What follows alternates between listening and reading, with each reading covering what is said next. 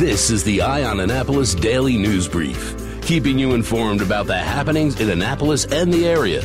Local news, local sports, local events, local opinion, and of course, local weather. The Eye on Annapolis Daily News Brief starts now. Good morning. It's Monday, May 13th, 2019. This is John Frenaye, and this is your Eye on Annapolis Daily News Brief. Beverly Wilborn, the executive director of the Annapolis Housing Authority, will be stepping down this fall on October 31st when her contract runs out. Now, Wilborn's contract had initially been extended by a year after an outcry from residents and housing authority staff saying that she was doing such a good job. Now, Wilborn is credited with stabilizing finances at HACA, and she also shepherded the start of the RAD program. In 2017, housing authority properties were converted from public housing to Section 8 housing assistance under RAD, so housing authorities could actually rebuild under Section 8 voucher programs. She did have a challenge with crime, and that still lingers today. The public housing communities are home of a lot of the crime that does occur in the city of Annapolis, and according to a former board commissioner, John Dillon, there needs to be collaboration with the Annapolis police to address it, and he told the Capitol that there was no management plan in place or no security plan in place, and I think that continues until today. While Wilborn did lead some stabilization to HACA, HACA's Board of Commissioners was anything but, and there are still several vacancies on that board that need to be filled by Mayor Gavin Buckley. The HACA Commissioners have hired a company called Gans & Gans Associates to search for Wilborn's successor, and they do plan to start interviews within the next 5 weeks.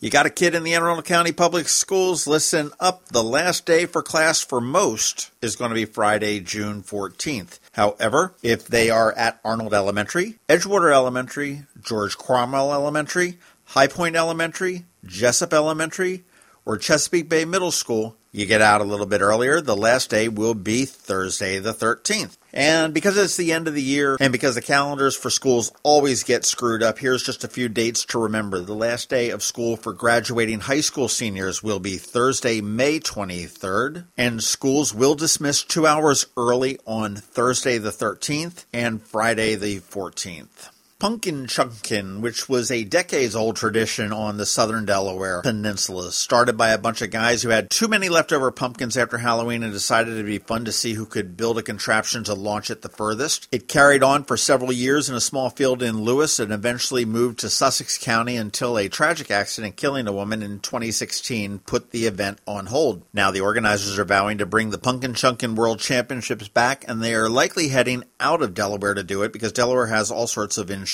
concerns. Where might they go to find 600 acres of space to launch pumpkins that can travel close to a mile through the air? How about Ocean City, Maryland? Ray Meehan, the mayor of Ocean City, said right now the town is still studying the idea to see if the event could work there. He said they're proposing to put the machinery, the cannons, out on the beach parking lot and launch the pumpkins into the Atlantic Ocean. However, Meehan did caution that they have to get approval from the U.S. Coast Guard because the area there is part of the channel that leads into the Ocean City Inlet. Meehan does seem to be a little bit of a fan. He says it is a successful event in its own right, and if we can put our mark on it, if we find that we can put this event on in the manner that Ocean City is used to putting on events, make it safe, make it fun, then I think it's something that moves forward. That will be interesting. It'll be good to see Pumpkin Chunkin' coming back. Hey, great news for the Samaritan House. Back on May 1st, they hosted the 6th annual Burritos for Beds breakfast fundraiser at Chevy's Fresh Mex. Brought together great food and a great cause, and more than 150 people donated more than $14,000 during a 3-hour donation-only event at Chevy's Fresh Mex. You could come in. There was no cost. They did encourage a donation. You could pick up a breakfast burrito, some fresh fruit, some pastries, some juices and drinks, and help the mission of the Samaritan House to provide support system for a strong and sober community. Now, Burritos for Beds was first held in 2014 to raise funds to construct a new residence hall, and that goal will be achieved late this summer as the Samaritan Center opens up, which will double the number of clients that the house can accommodate from 16 to 32. So this Burritos for Beds breakfast has been a wild success. If you want more information on the Samaritan House and all the great work they do, go to SamaritanHouseAnnapolis.org. And right now, get out your calendar and put down May 1st, 2020 for the 7th annual Burritos for Beds. All right, that does it for our news this morning. Please make sure you're checking out eyeonannapolis.net throughout the day for any updates throughout the day. You want to check out that first link in our show notes to find out all the different ways that you can connect with us and give us a recommendation and a review if you are any place where you can do that. Of course, please give us a recommendation to your friends, family, and colleagues. I appreciate it very, very much. Coming up, we do have George Young with your local DMV weather. I've got a little bit of an opinion piece about the upcoming elections in Ward 6 in the city of Annapolis, and all of that will be coming up right after this brief message about Macmedics in Severna Park. Have you ever been to the Annapolis Mall when it opens for the day? Maybe you've noticed the line of folks waiting to get into the Apple Store. As you may know, I'm a Mac user, and today's episode of the Daily News Brief, in fact, all of the episodes of the Daily News Brief have been produced right here on my Mac computer. What you might not know about is Macmedics. They were founded here in Annapolis in 1989, and they are an Apple-authorized premium service provider, the only one in the Baltimore-Annapolis, D.C. area. And what that means to you is that they repair all Apple devices, including the iPhone screens and batteries, all without an appointment.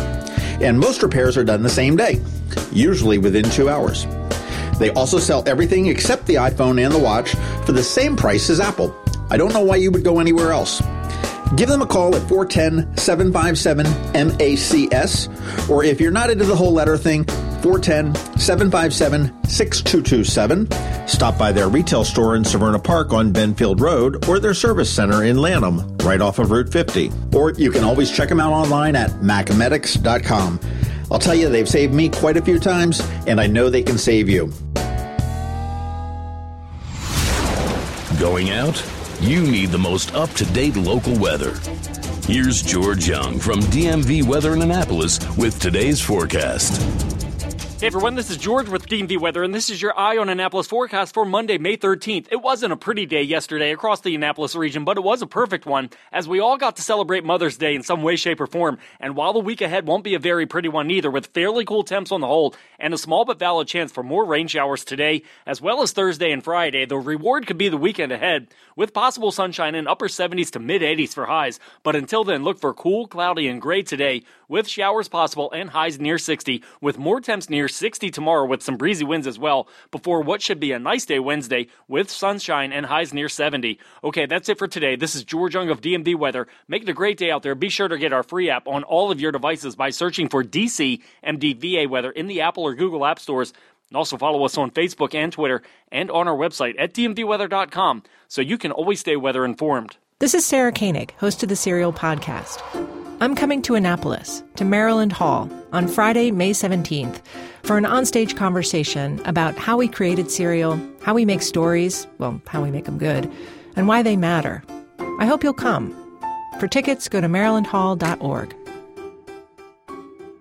He started to get down on one knee, and I saw the ring, and I saw him, and I honestly don't know that I said yes right on the back. She didn't say anything. She was just shaking for a little while, and then I think you said yes eventually. Yeah, I guess I did. hope so. I'm Steve Samaras of Zachary's Jewelers. That was John and Michelle's story of yes. For a chance to win a beautiful, rare, responsibly sourced Forever Mark Tribute Collection diamond pendant, share your story at astoryofyes.com.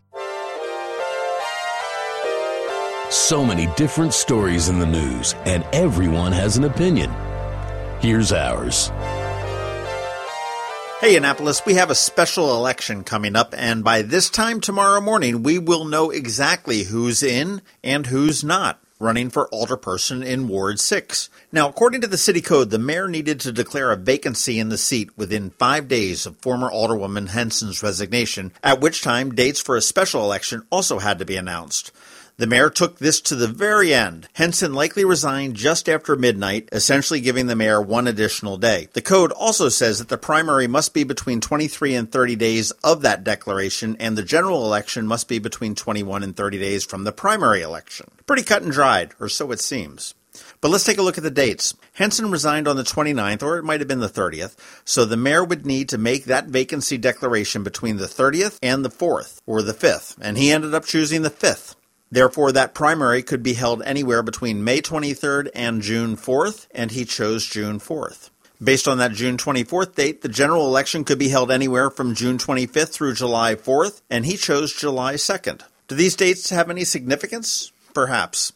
By extending the vacancy declaration to the maximum, he put the general election as close to a federal holiday as possible. July 4th is the third most traveled holiday in the United States behind Christmas and Thanksgiving. One might assume that many people might be traveling or preparing to travel during that time period and might actually miss the election, unless they request an absentee ballot. Now, Ward 6 is a highly Democratic ward with a significant number of residents living in public housing. According to the voter rolls, the majority of them are registered Democrats. Now, with the 4th of July holiday travel, who might be more inclined to travel away from Annapolis and not be present for the election? Would it be middle to upper middle income homeowners and renters who seem to be split evenly between Democrats and Republicans? Or would it be the lower income families living in public housing that tend to vote Democrat? Another curiosity is that the ward has 2 polling places assigned to it, the Mount Moriah AME Church and the Eastport Community Center. But last week, the Board of Elections reduced it to 1 location, despite the city code requiring any changes to be done 13 weeks in advance of an election.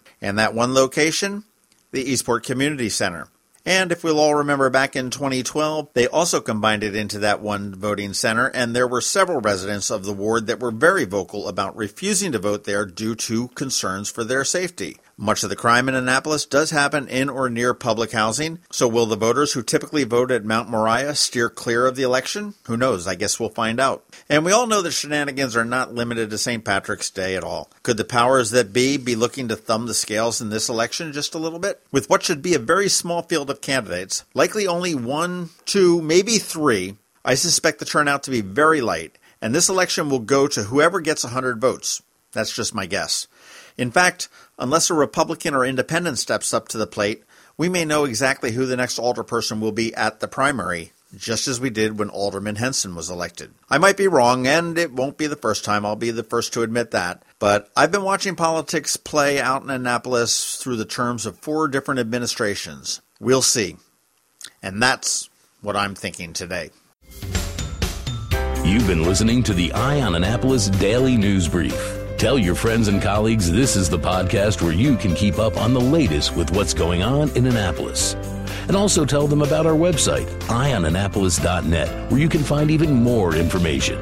This podcast comes to you every Monday through Friday at 7 a.m., keeping you informed with the Eye on Annapolis Daily News Brief. And take a moment to listen to our other podcast, The Maryland Crabs, released every Thursday at noon.